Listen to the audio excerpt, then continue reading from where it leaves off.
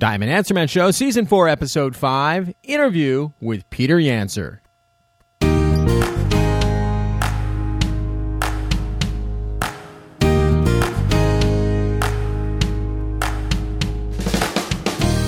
Well, hello, everyone. My name is J. Christopher Gritz. This is the Diamond Answer Man Show, where our goal is to help everyone learn more about the world of diamonds and feel confident about those purchases. That's right, they help us memorialize our special moments.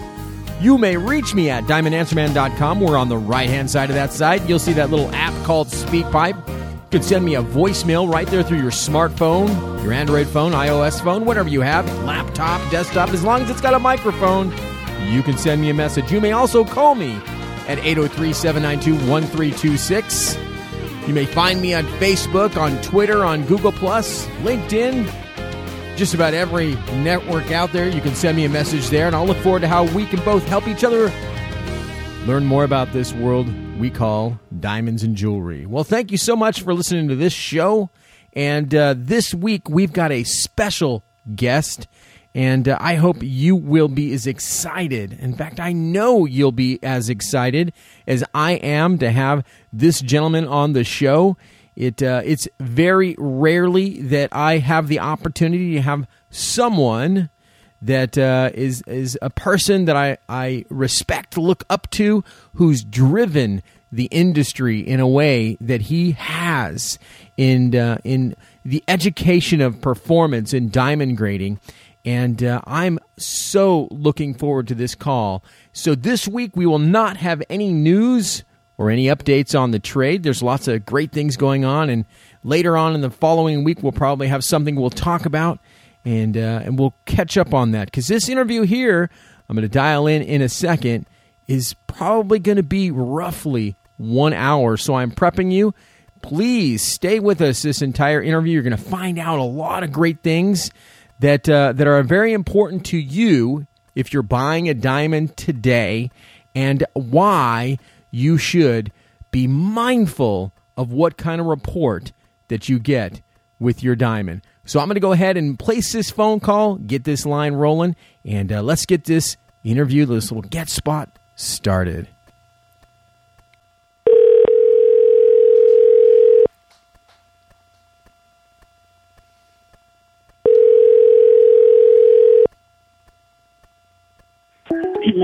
Hello. Hi, is Peter available? Yo no sé inglés. Oh, sorry about that. Thank you. Man, what a bozo I am. I dialed the wrong phone number, so let's give this a try again.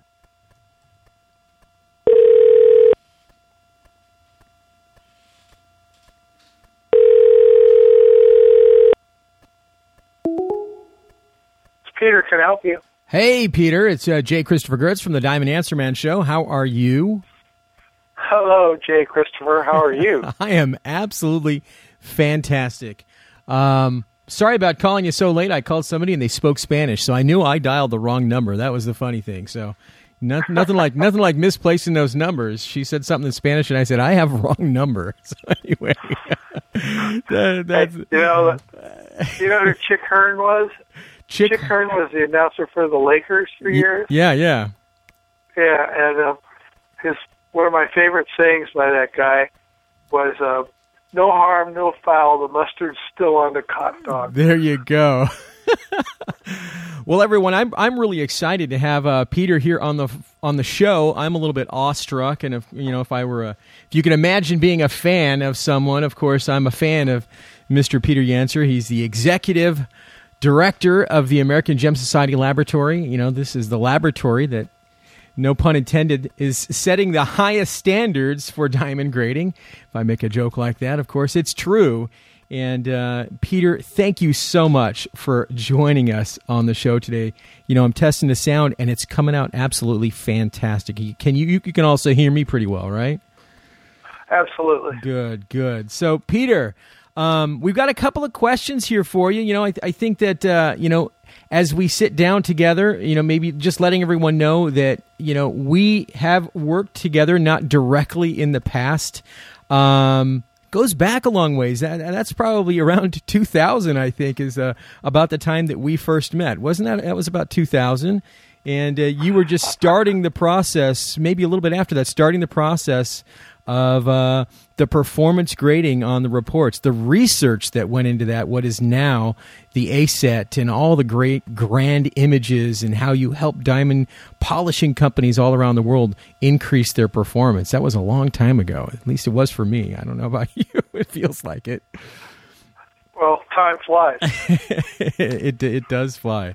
So I would like to introduce you to my listening audience, and encourage them, of course, to think about the American Gem Society, and you, of course, being, I would say, the leader in our industry, at least the main person. I know you like to give credit to a lot of people, and there's a lot of people, of course, in the American Gem Society, but in my opinion, you have been very outspoken, very driven, very passionate about what makes a diamond beautiful, and how we can bring that to not just jewelers, but consumers, and make it easy for them. And so I'm so excited.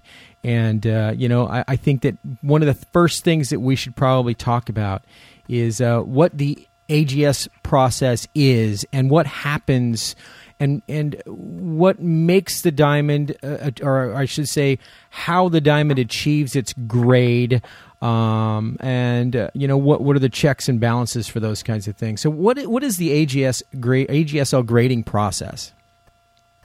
Okay, in general, probably it might be a good idea to, say, why do I need a report on the quality of my diamond?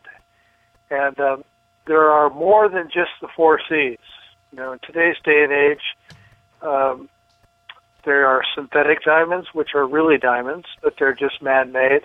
The carbon atoms form exactly the same as in a natural diamond. And if it's disclosed and a consumer knows that it is a synthetic diamond, then they can shop accordingly. But when it isn't disclosed, it causes problems.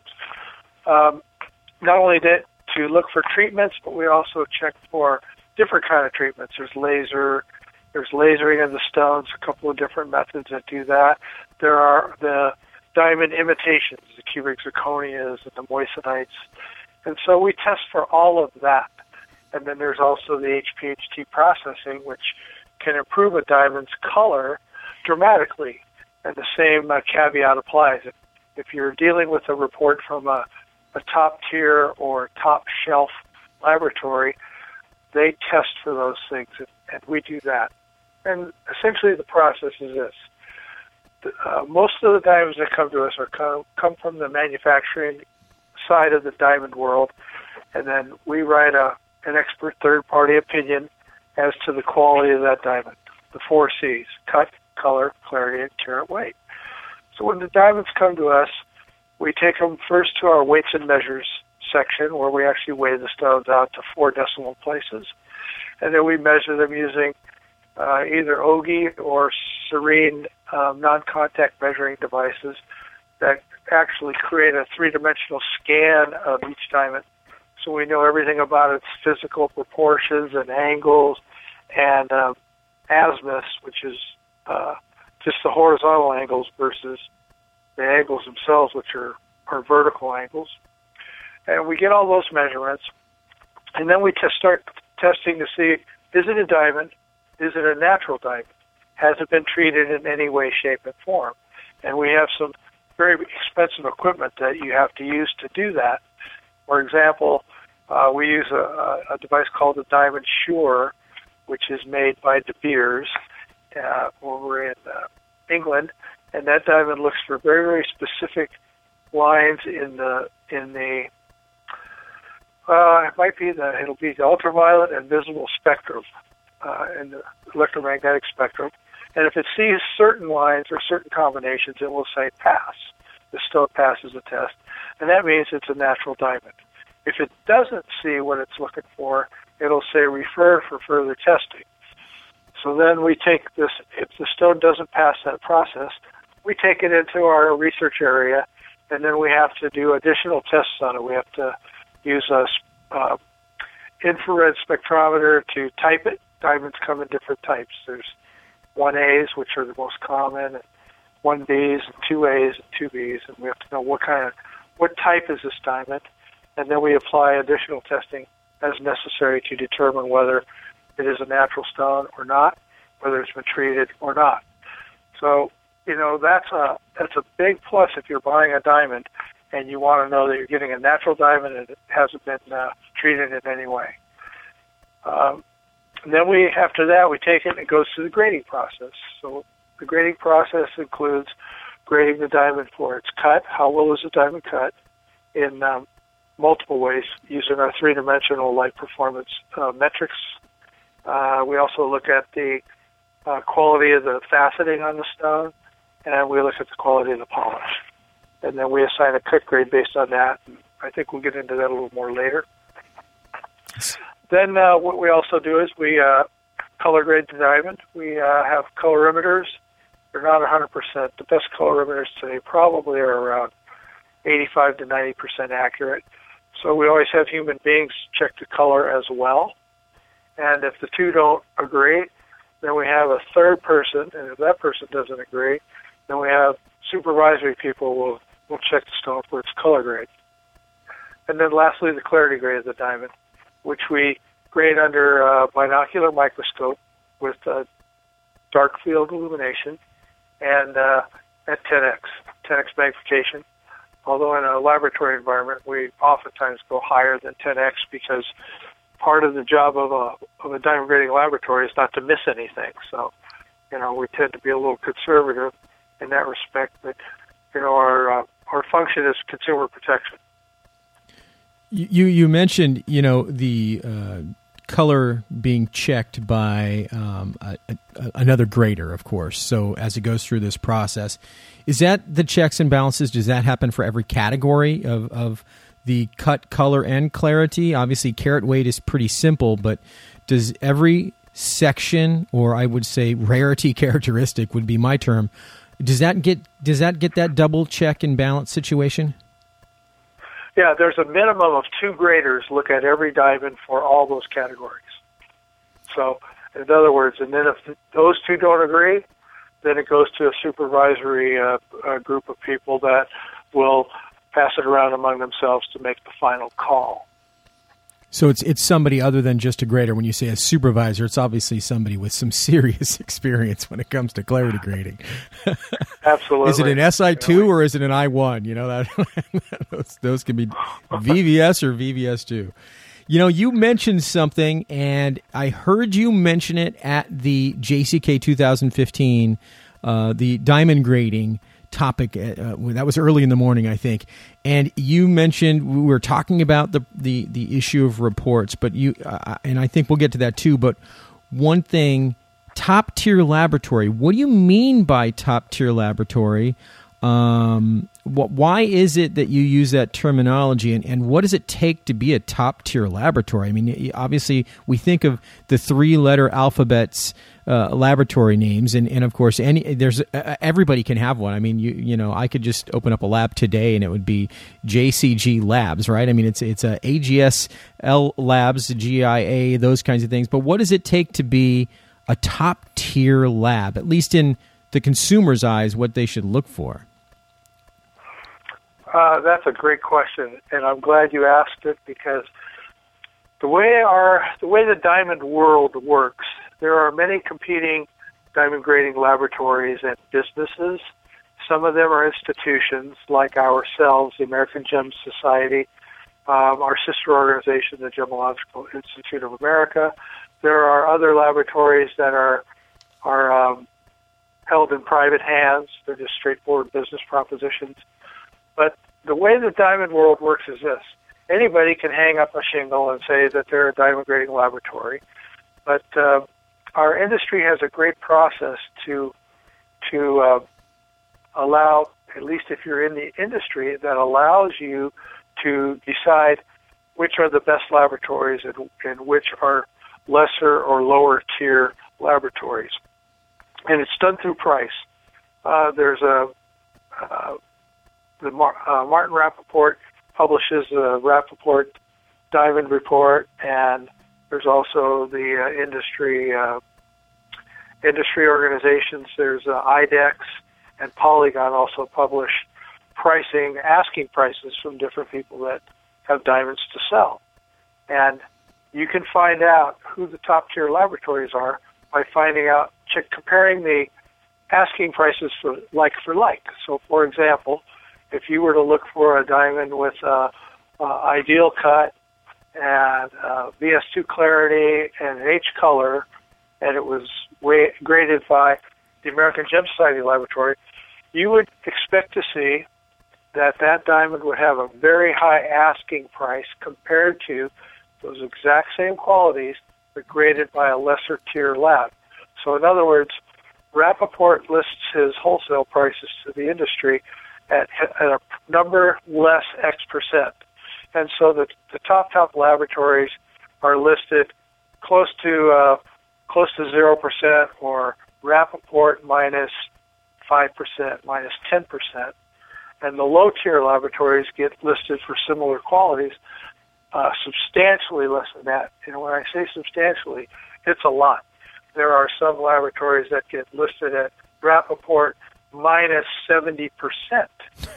So you can see that an ideal cut VS2 clarity H-color diamond is not the same. And you know why?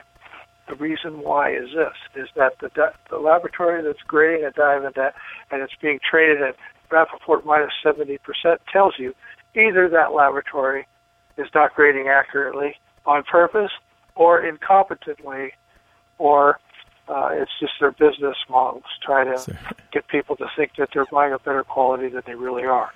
And so we're continually right at the top. So the two biggest labs is ours and our sister organizations. Yeah, I must attest to that whole statement about how you come to top tier laboratory. I haven't actually thought about it like that, but I've experienced it and I've noticed that. But if you're searching for a diamond in any one of these indexes that you're speaking about, the AGS Laboratories stones trade. So I guess what I would say is they trade for a higher cost, right? And that in turn tells me that the diamond associated with this report that's validated with that report has a better brand value. So it says it's worth more, essentially. And that's, I think, where we're going to lead to our next question is how you've positively changed the industry by this performance grade system and how that's happened that you've created such a brand. I mean, how did this happen where you've lifted yourselves up and fortunately and unfortunately, the bootstraps of our entire diamond polishing world in a way? How did that happen? How did you guys do that? Okay. Well, the reason we did it is that historically, when you use the word cut as being applied to a diamond, most people thought that it only meant the shape. Well, this is a pear-shaped cut. This is a marquise-shaped cut. This is a princess cut. This is a round, brilliant cut. And so the word cut is synonymous, and it's accurate to be synonymous with the shape of the diamond. But in addition, cut also refers to fine craftsmanship, and if you put the correct angles on diamonds, they will perform much better. They'll do what they're supposed to do. Light will go into them, it'll bounce around, it'll reflect and refract, and it'll come back out of that diamond to your eye, and you're going to see a lot of brilliance and fire and sparkle. And well-made diamonds do that.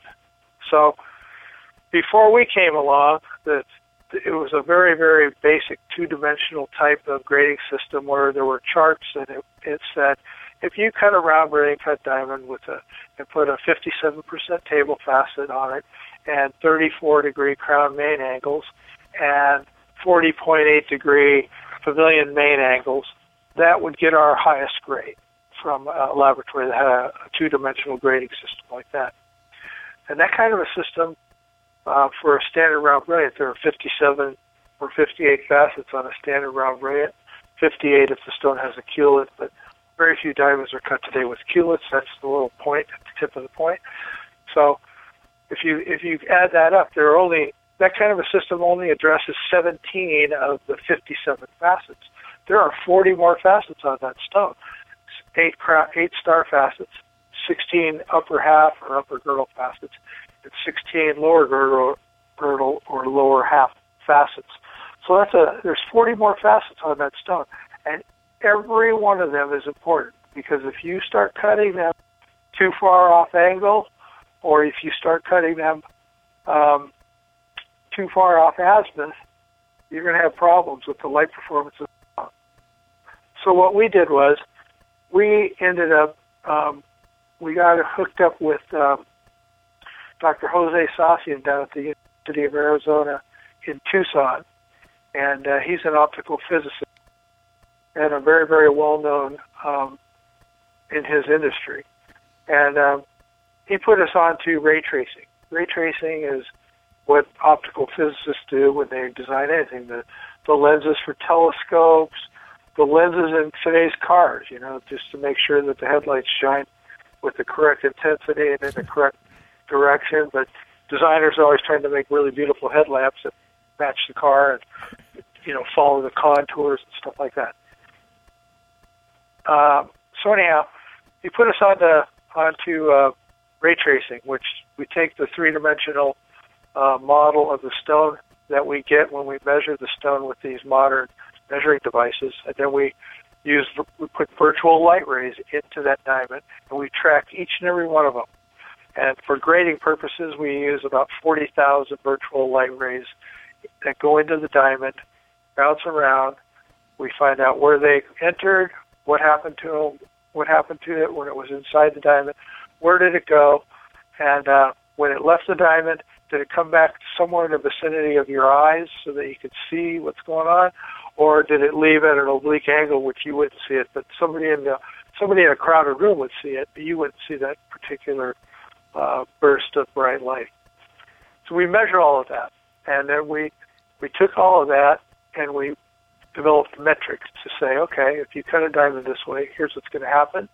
And we knew from experience that with specifically the round brilliant cut diamond, there's a general agreement that the table size for a standard round brilliant in a really, really well-made, beautiful diamond needs to be between around 54 to 60% in diameter compared to the overall diameter of the diamond. The crown angles need to be between 32 and 36 degrees, and the pavilion angle needs to be between 40.4 and maybe 41.6 at the most. So those are those 17 main facets I talked about earlier, and we still haven't accounted for, and nobody else can account for, the other 40 facets. But because our system is fully three-dimensional, and we track every single ray of light that goes into the stone, we know exactly what's going on and how the other 40 facets either contribute to the diamond's beauty or have weaknesses in areas that detract from the diamond's beauty. That's a lot of information. I think that the one question I have, since I know these images and I've seen these images, the question I have based upon those statements is, does the A-set, when it takes a photograph, so I'm geeking out for everybody listening, when you take an actual physical photograph and then you have the computer model, how close do they compare? Well, we call it asset just like an asset on a ledger, and it stands for Angular Spectrum Evaluation Tool. And that's actually, the asset images are wonderful because what they do is they graphically map where a diamond is gathering light. And we have found through our research that, if the diamond gathers too much light from a low angle, you're not likely to get a direct source of light. So in other words, in a typical indoor lighting environment, where does the light come? Up from up high. So you want diamonds to gather light from a higher angle rather than down low, about halfway up the wall. Did I lose you? Or block the ability of the light to get to the stone so that it can brighten up. So what did we do? We color-coded these angular ranges based on a lot of research and said, okay, light that enters the diamond below 45 degrees is essentially lower quality light. It's usually light that's reflected off of a wall from a light fixture or a sconce light in the upper wall in a building or in a room. And then the best area for diamonds to gather light is this area from around 45 degrees to 75 degrees from the horizon or from the floor. So from 45 to 75 upward, that's a great place to gather light because that is where you're likely to find direct sources of light, but they won't be obscured or blocked by your head and your body when you are viewing that diamond. So that's one of the key understandings of our metrics. And then finally, we color code the higher angle lighting from 75 up to 90 degrees because we color code that in blue. So we have blue for high angle, red for medium angle, and green for low angle. And these images, if you look at the images, they're red, green, and blue. And if there's any leakage, they're color coded white or black depending on the environment we're modeling them in. And here's what it tells you. The high angle light, which is color-coded blue, is good to have some of it. It's a two-edged sword. Too much of the blue will make the stone go dark. Not enough of the blue won't make the stone as interesting as if it had some of those high angle lighting. Because as a human being starts blocking, as they're moving or they're blocking the ability of the stone to gather light, it helps to set up areas of scintillation or sparkles. And it also sets up light and dark areas in the stone, which human beings find very, very attractive. It's like you're a diamond expert. You know when you look at diamonds and they're moving and part of the diamond kind of shuts off and it's not much is happening in that part of it, but other parts light up. And it's really interesting when that happens. If I were to hold a flashlight and tell you, look at the flashlight, how long are you going to be happy looking at it? It's boring. There's nothing going on. So that's what we did. And we were the first people in the history of studying diamonds to actually build into our metric the effects that a human being has on a diamond when they look at it. Because naturally a lot of people look at diamonds up pretty close. And so we built we built our system based on a human observer, the average width of a human being's head and the average width and height of their torsos, and we got all that information from the military mil-spec standards and incorporated that into our system. And that's part of the reason we have I think we're up to 12 patents on our metrics. And wow. It's been 10 years. It's been 10 years and we're still leading edge. I mean, after 10 years in today's day and age, you're like a dinosaur almost. We're still at the very forefront of diamond cut research in the world today. You're still at the forefront. I go into jewelry stores, up and down. I won't name names, of course, but I visit them usually here in California. But there are people who know none of this, and that doesn't mean that they're bad. But it does mean that in some cases, their customers don't always buy the most beautiful diamond they can, because they're not aware. So it is a slow boat to turn our industry, isn't it? Yeah. Diamonds are always characterized as, they are, when they're cut really well, they're some of the most beautiful things on planet Earth. But sometimes the cut, it's a money deal too. In the manufacturing industry, you have to make a profit, and one of the ways that businesses either prosper or go out of business is if they don't make enough profit. So sometimes they have to save a little more weight for the rough and put different angles on that piece of diamond crystal, and it's just not as pretty as it could be, and it weighs a little more, and people, everybody goes, well, she wants my betrothed or my intended is, she wants a 1 carat diamond. I got to get her a 1 carat diamond. Well, that 1 carat diamond may not be as pretty as a 95 point diamond, but it's just human nature. You go down there and say, well, yeah, I got a 95 pointer, and everybody's going, oh wow, nobody to your face says, oh, that's great. But they're thinking, well, did the guy scrimp scrimp and save on the diamond you buy it under a carat. But in reality, the person was probably doing the smart move by buying a super ideal cut diamond that weighed 95 points rather than a 1 carat diamond that wasn't cut very well. So it's a long road to hoe, as you said. He is in a catch-22 though, because there is that theory that if you buy right under a carat, that there is a deal, but in a lot of cases, unfortunately, that the cutter has done exactly what you said, is that they've tried to push that diamond up so much to a carat that the angles of which they've put the facets on have carried so much weight. So instead of it being a 90 pointer, it ends up being a 98 pointer, and they don't end up being very beautiful at times. So he is in a catch-22. Was it beauty, or was it purity, or was it size? What was his motive? So he's got to be able to sell that. That's why you need an AGS report. So therefore that brand is validated, right? So if you're creating something that's for beauty, if you were a wise polisher or a wholesaler, whatever you had brand-wise, you'd want to make sure you used an AGS report that recognized what you've done, so it carries that better value, right? I mean, I'm just thinking as a marketer, you'd want to make sure I put the right pedigree with the diamond. So that would be what I would do. Yeah. Oh gosh, our diamonds with our reports are really, if you're looking for, consumers are very conscious of brands, whether it's a Big Mac hamburger or if it's a Hearts on Fire diamond. There are a few very, very strong diamond brands in our industry. Yeah.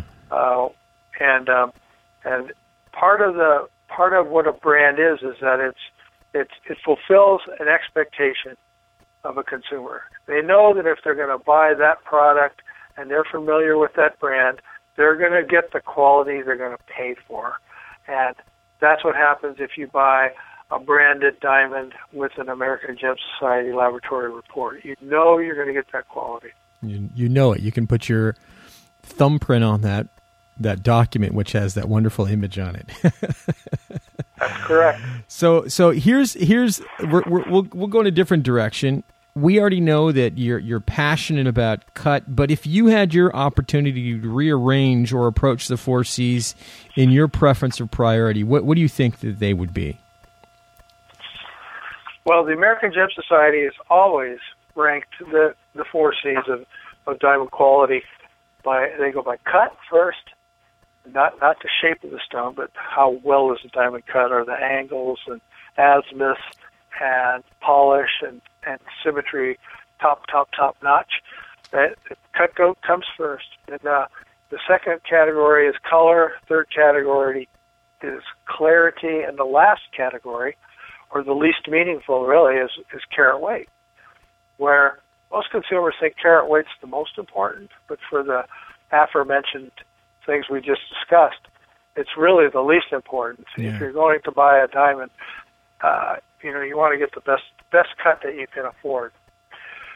Me, I can go either way on cut or clarity. I think that not cut or clarity, excuse me, color and clarity. So, you might rank them cut, clarity, color, carat weight, or cut, color, clarity, carat weight. So color and clarity depends where you're at in the clarity scale based on your budget. If you get too low into clarity grades, then you start getting into the eye visible inclusions, and sometimes they can really be they really detract from the diamond's beauty. And in the lower clarity grades, other times though, you can have a lower clarity stone where, say for example, the inclusions are over on the edge of the stone, and they can be covered up with a prong and a mounting and stuff like that, and the stone will just look fantastic. So again, that requires expertise that most consumers don't have, nor do they have access to learning about that kind of stuff. So if it was me, I would call lower clarity grades, I would put clarity first. So it would be cut, clarity, color, carat weight. And if the color gets too low, I'd put it just the reverse. That's my opinion. Be the mix and match dependent upon the stone. You know, I have a side question here for you. If a stone has a low enough clarity, now I'm being philosophical a little bit. If it has a low enough clarity, wouldn't it affect the performance grade, or could it? Well, in our system, it absolutely could. But see, the way that diamonds are evaluated for quality, the 4 C's, you have cut, color, clarity, and carat weight. So there are people that have machines where they just measure. They like shine light on a stone and capture the image with a camera and then try to count the pixels and things like that. And a very low clarity diamond will not get the top score in that kind of a measuring device. The problem, though, is that the second you try to do that, you're commingling 2 of the 4 C's that establish value. You know, you're going to be affecting the cut grade of the stone because of the clarity. So the clarity and cut and color are all independent of one another in establishing value in the diamond world. And believe me, there have been plenty of people that have tried to build a machine that, you know, was the end-all, be-all, and would be able to wrap all 4 of those categories together, cut, color, clarity, carat weight, into one metric. Nobody's done it, and until they do, you know, we like our approach. We take a purist approach in the sense that we evaluate cut based on its 3-dimensional geometry, and then we evaluate the clarity grade. So if it's a low clarity grade, yeah, you could expect that. Even if it was cut perfectly, it may not be as brilliant and sparkly and fiery as a similarly cut diamond with a higher clarity grade. I love that. The box that does all the grading, I actually got a call from somebody a couple of months ago, said they had one, and I said, yeah, right, show me. They've never brought me anything. So that's funny. You know, that's just a funny... Anyway, it doesn't really matter, but I'd like to see that box once they invent it. So if you could add a C, right? So we got cut, color, clarity, and carat weight, right? And cut, we're kind of pushing in a different direction. It's not shape. It's really the beauty or the performance of the stone. But what C would you add? So if there was 5 C's on our report of the future, what would it look like? I'm a big fan of creating a true certificate. And it's a personal idea. I mean, I like the concept of it. You know, all of the diamond grading laboratories in the world, none of them issue like true certificates, which means if you certify something, that means you're standing behind what you say. And since we're dealing in the subjective realm for 3 of the 4 C's, you know, you have carat weight is objective, you measure it on a machine, but cut, color, and clarity, there are subjective components to all 3 of those grades that establish the value. And that's why laboratories write reports. They don't write certificates. The reports are, at their finest, are truly an expert, independent, expert, unbiased, third-party opinion as to the quality of the diamond. But all the laboratories disclaim that, you know, in today's day and age, typically plus minus 1 grade in any of those categories is acceptable industry tolerance. Unfortunately, just one grade up or down in the higher clarity color grades can make a huge difference in the value of the stone. And that's why I think that the technology is advanced enough that and I hope we're the guys that do it first, could actually write true certificates where we say, we guarantee the quality of this diamond. Right now, we're a top-tier laboratory, top 2 in the world, and we are really proud of what we do, and we write. The reason we're a top-tier laboratory, which we didn't get into earlier, is because, you know, that's based on price. So over the last 20 years that the lab has been open, we do a consistent and accurate job day in and day out, every day of the week, every week of the year, every year after year. And that's how we have earned that reputation of being a top-tier laboratory. But even then, it's still an expert, independent, third-party opinion. It's still provides great things for a consumer. The reason a consumer should want a diamond grading report from a top-tier laboratory is so that when they walk in and talk to their jeweler, now they know the quality. So what's left? The next thing that's left is to discuss or bargain or the value. How much is this diamond? How much is this diamond ring? So the consumer can work on the price, whereas we take all of the worry about the quality away from them. They don't have to worry about that once they know they have a grading report. A true certificate would even be better, because then if we wrote a true certificate and it turned out that human beings make mistakes, and we made a mistake, and somebody else saw it and said, wait a minute, we don't think that, we think this is outside normal gemological tolerance, so, we want to be made whole. True certificate would make that person whole. I think that's wild. I don't think even listeners of my show all realize that when they get a diamond and it has a report, regardless, we talk about top tier or no tier, that it is totally an opinion. And the liability, I always promote, falls, unfortunately, on the jeweler, because they should be informed and empowered and really promote the industry by being that expert that they should be. But unfortunately, sometimes that doesn't happen, which of course really brings me to ask you what we should do about fraudulent reports in our industry. I mean, what do we do about, we're going anti-true certificates, and we're going to BLJ Laboratory, who has their diamond submitted to them, and the diamond dealer says, here's an extra $100. Call my J and F. I mean, what should we do with those kinds of laboratories? What should we do as the trade? Yeah, another great question. It begs a small little explanation.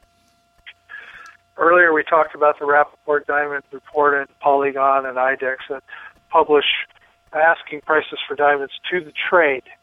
And that information, a consumer can't get that information. You can't even get on their websites if you're not a member of those groups, and you have to be in the jewelry industry. So you can see that, and you can say, oh, okay, here's a VS2H color ideal cut stone from XYZ laboratory. Oh, and look, it's Rappaport minus 50%, when the same quality specified, the asking price with an AGS report is Rappaport minus 7%. So, which means the price for an AGS reported diamond is much higher. And unfortunately, it's a really hard problem. The hard problem is, number one, consumers can't see the information. Different levels of the industry, people don't care that they know for a fact. I mean, it's provable. All you got to do is look at the asking price, and you can be absolutely positive that if the asking price is 50% less than a top-tier laboratory's asking price at the wholesale level, then you know that the people that are issuing those reports either can't grade for beans or are intentionally called sweet grading. They're grading the stones better than they really are in the hopes of getting business from other people whose ethics, I don't want to judge, but their ethics are maybe not as in line with your ethics or my ethics or the general consensus of, if we keep it domestically, of the American public. We can just look at it that way. So it's a tough deal. But, I mean, you can actually prove that those laboratories are either shouldn't be in business or they should be put in jail. One of the two things. That's not the solution, though. The solution is get the information to the consumer.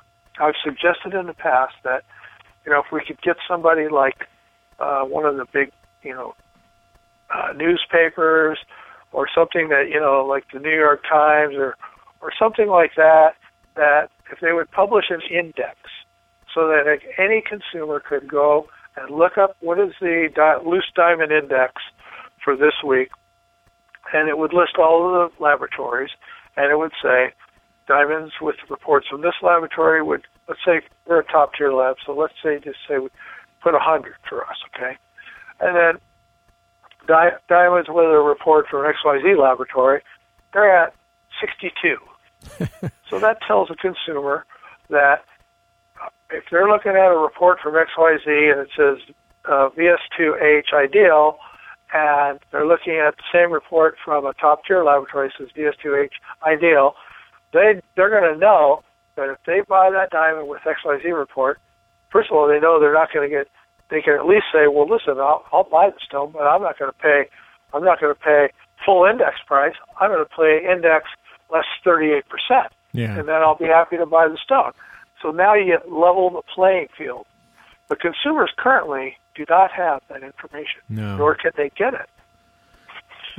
I think about it. I can be as I don't have to worry about being politically correct. So at times I've been known to call callers bozos because of some of the questions they ask, and they bring up things about laboratory reports like that. But I think that there are rock stars in our industry that really promote something good, and they are willing to stand behind and support the customer, the consumer, and then they use a top-tier laboratory report, AGS, and promote it that way. And then there are those in our industry, and it's been going on. You've been in the industry longer than I have, and it's been going on since I've been in it, and I've only been in it since the early, middle 80s, and there's been issues with reports. It's just disappointing it's really come to the forefront right now when this has been going on for decades and decades, and probably since the diamond investment craze was one of the shows I had in the past when all of these new labs sort of popped up. But yeah, I wish there was some way we could empower the consumer to drive the industry. But unfortunately, as you and I would probably both agree upon, it's really the trade that should be doing the right thing and driving the industry to the consumer. And unfortunately, we kind of have to go the back way. We wish that they would come in and say, "Hey, do you have this diamond with this report?" Not this one from the middle of nowhere. That's the issue, I think. Yeah. Well, the nice thing about that is there are some things starting to happen in that arena, and part of it is the Rappaport Diamond Grading Report. Martin Rappaport, their firm, they delisted one of the major gemological laboratories last year or earlier this year. I'm not quite sure of the time frame, but they took them off their price list because they said, these people are grading, their grading tolerances are usually too good and way too good, and they're not good for our industry because, this sweet grading and misgrading of diamonds, intentional misgrading for the giving diamonds better grades, it has been a skeleton in our closet, but the solution's really not. It's not a simple solution. No. But the beauty of the internet, information. People are getting more information today, and they can make better choices and they can make better decisions when they have information. And that information's getting out there. And when you start hearing about major gemological laboratories being delisted from the price sheets and things like that, that shows you somebody's trying to do it. I've come to learn through the years that a lot of these processes take a long time. But as long as the information gets out there, pretty soon enough people hear it and they try to do something about it. I know. I just wish it was sometimes faster. So over your career, we're talking about changes in the industry. And one of those, of course, we hope for true certificates. We hope for ethical changes in the laboratories so if they're going to compete, that they're all top tier. But what would you think over your career, current and past, that stands out as probably the most memorable? Yeah, well, now you're going to make me date myself. Anyway, sorry. That's okay, though. I'm sorry. It's okay. I got into this industry. I got out of the United States Air Force in 1972, and I went to work for the Gemological Institute of America in January of '73. So I've been around this business a while, and through all the years, the two biggest things in my career are the American Gem Society hired me to build and direct their laboratory. So I came on board with them in October of '95. We opened the AGS Laboratory in '96, early March, April, I think it was around March of '90. Whenever you did the tour of the lab. That was our cut grade. The laboratory actually opened, and before we even started doing all the research for the cut grade stuff, the three-dimensional light performance cut grade that we have, that's the biggest thing in my life. And so, first of all, being part of the group of people, I was the executive director and still am of the laboratory, and building the lab was so much fun. I love building stuff. I'm not a very good businessman when it comes to like doing projections and stuff like that, but I love doing work like that. When you're creating something, it's such a fun, hard work, but fun and working close with a lot of cool people. That kind of stuff I love, and I was able to do that. It became a success.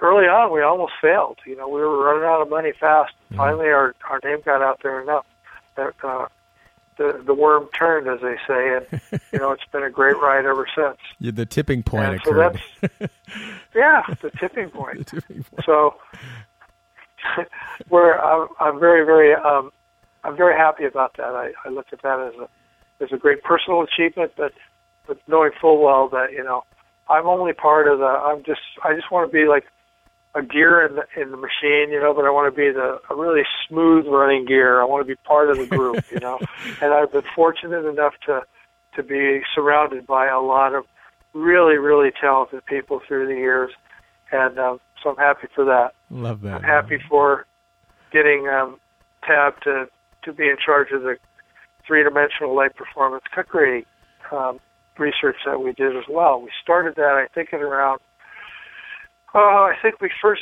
started talking about it in 2000, and then we got around to doing serious research in about 2002, and then it took us a couple of years, and we introduced the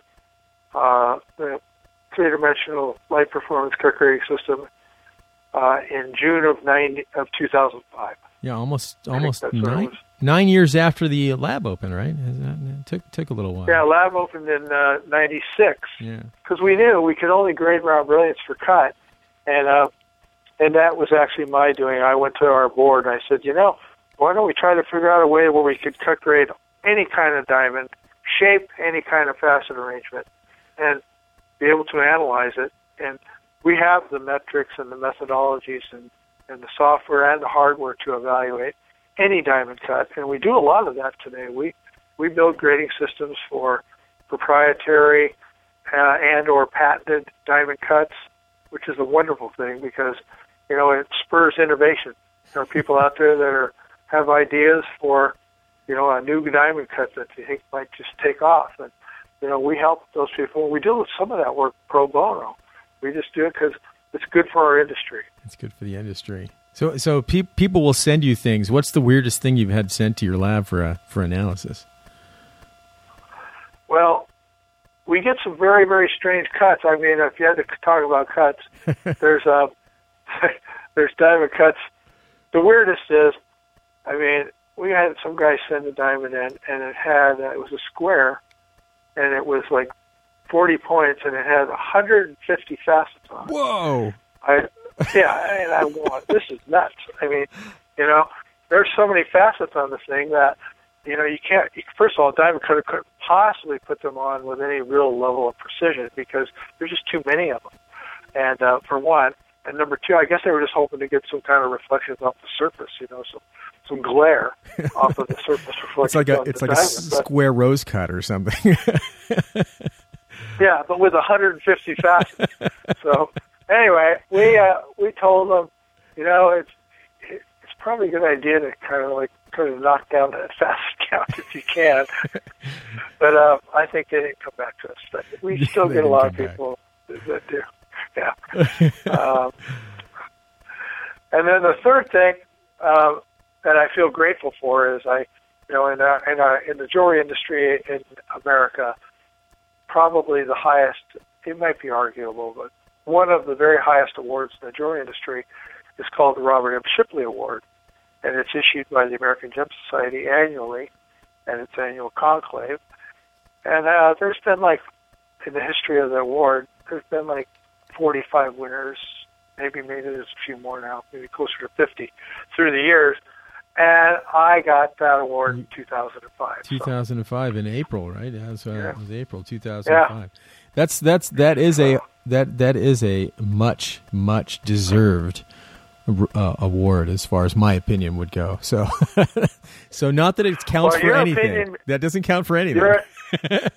Your opinion means more than my opinion. If I ran around the world going, you know what, I got that Shipley Award and I deserved it. Exactly. How much weight would that carry? Zero. I went to Cafe Press and printed a T-shirt that says I received the award.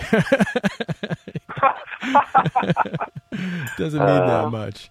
So as we come to the close in our show, a couple more questions left. We're talking about history and how much fun it's been and all the things and influence that's happened in your life and how you've influenced people such as myself in the trade. If you could have dinner with 5 people that have influenced the diamond world, right? Who would they be? That's another great question. I'm gonna qualify that just a little bit, and the reason why is that if I had to start picking names, it would be more than 5 names. More than 5. There would be more than 5, and so I think I want to stick to my early years as a fledgling gemologist. Most of the people I'm going to name all of them are gone now, except for one of them is still alive. But because I just know human nature, and if I start naming contemporaries and I miss somebody, it's always bad. You didn't give. Why didn't you give my name? That's what I want to know right now. Yeah, I know. How come you didn't name J. Christopher on this? Why didn't you give my name? Yeah. So who would it be? We're talking about past people. Who would it be? Number 1 on my list, Richard T. Litico. No. He ran the GIA for many years, and he's the one that hired me when I got out of the Gemological Institute of America back in the early 70s, and he hired me to work at GIA. And he was a father figure. That guy, he was fantastic. He was unflappable. I never saw him get upset. Most people get a little riled up once in a while. The guy was just unflappable. And he had this extraordinary memory. He would meet, back in those days, we had tons of people were coming through GIA, going to school there to become gemologists, and that's when the Japanese economy, this goes back now, we're talking 1972 and 73 and the 70s.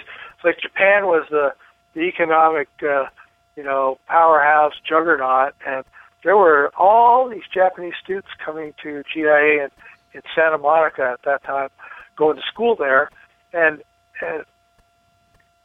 RTL. People that knew him called him, they either called him Dick or RTL. I was an RTL guy, Richard T. Litico. RTL, he would meet these Japanese students with...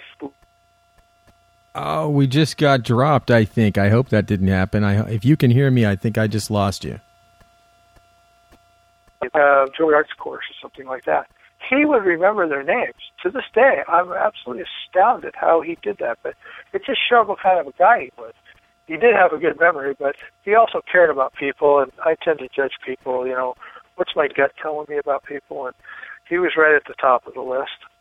And then I was fortunate enough to work with Bob Crowningshield and Bert Crassus, 2 other GIA people. They ran the GIA's New York lab, because when I got hired to go to work for them back in the day, I worked in the New York lab, and I learned a lot of stuff from both of those guys.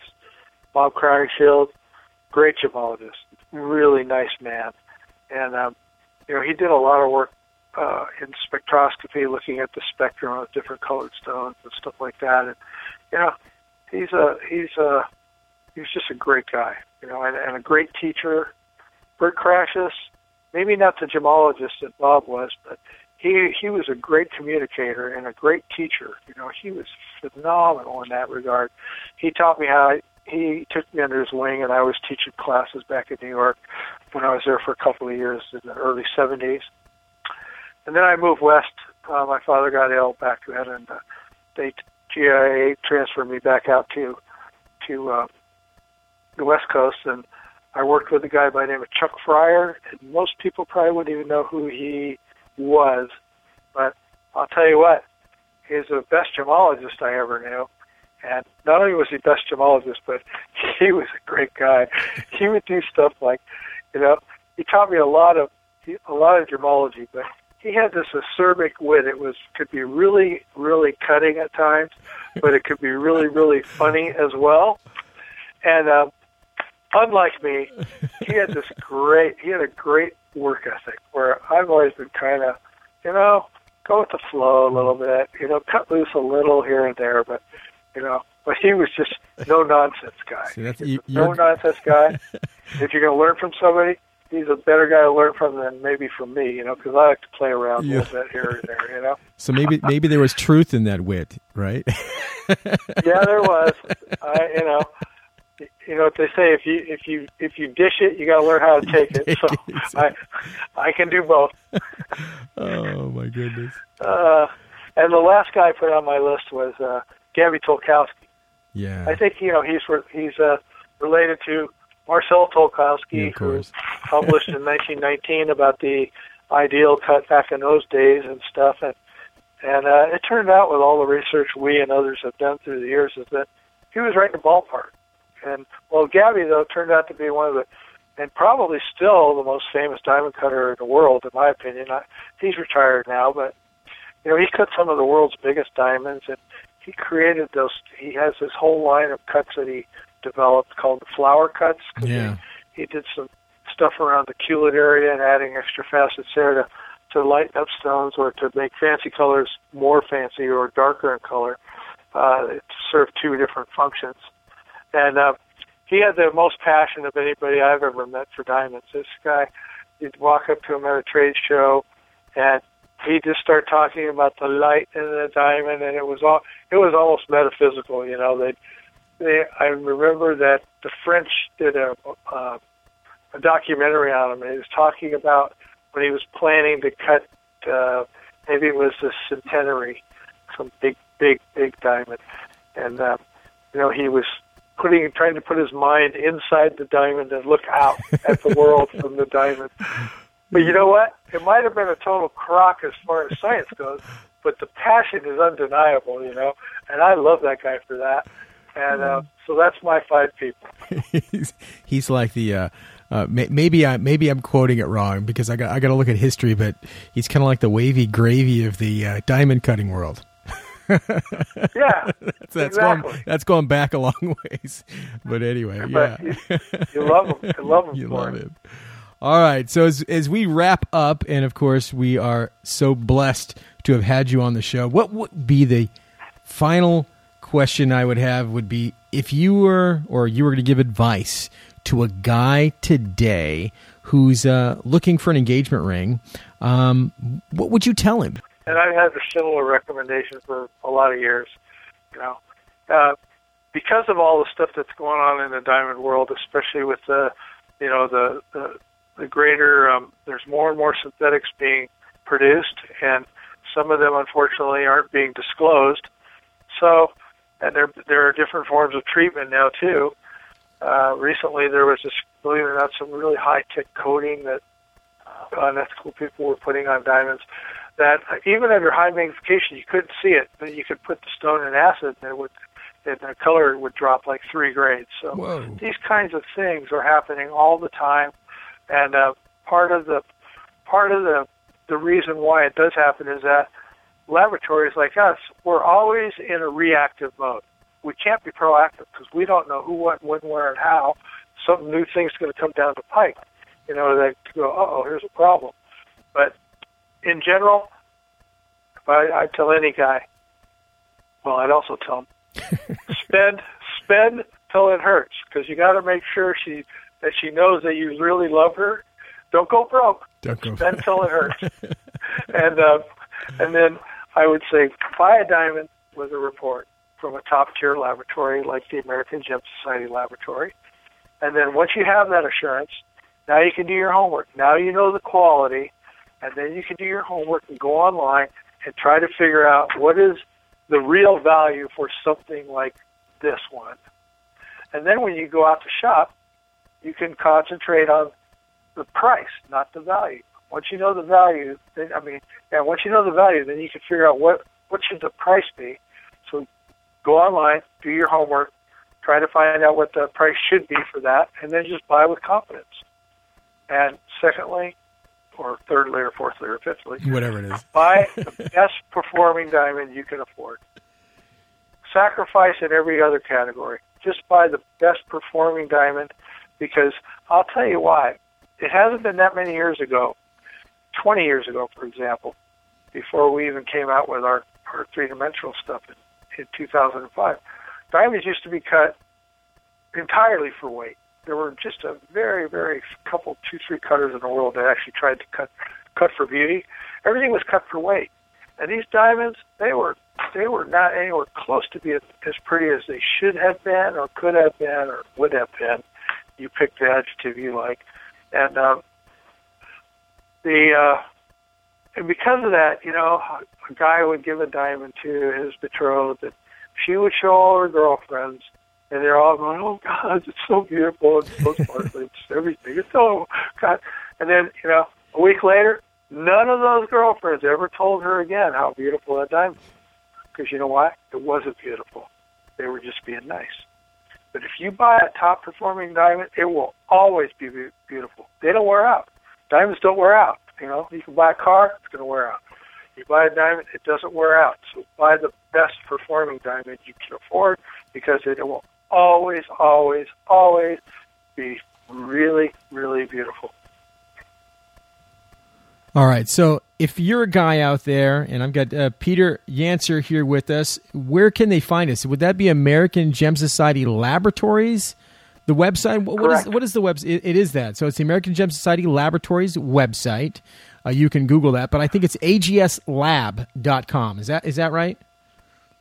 Yeah, agslab.com. agslab.com. agslab.com. And then, go ahead. There's also the American Gem Society. We're linked because the American Gem Society owns us. We're part of the American Gem Society. And you can go to the ags.org or americangemsociety.com, and the two link together. But our website is specifically diamond grading information. The American Gem Society has education and a lot of really cool stuff on their website as well. So just start browsing around. You get a lot of good information there.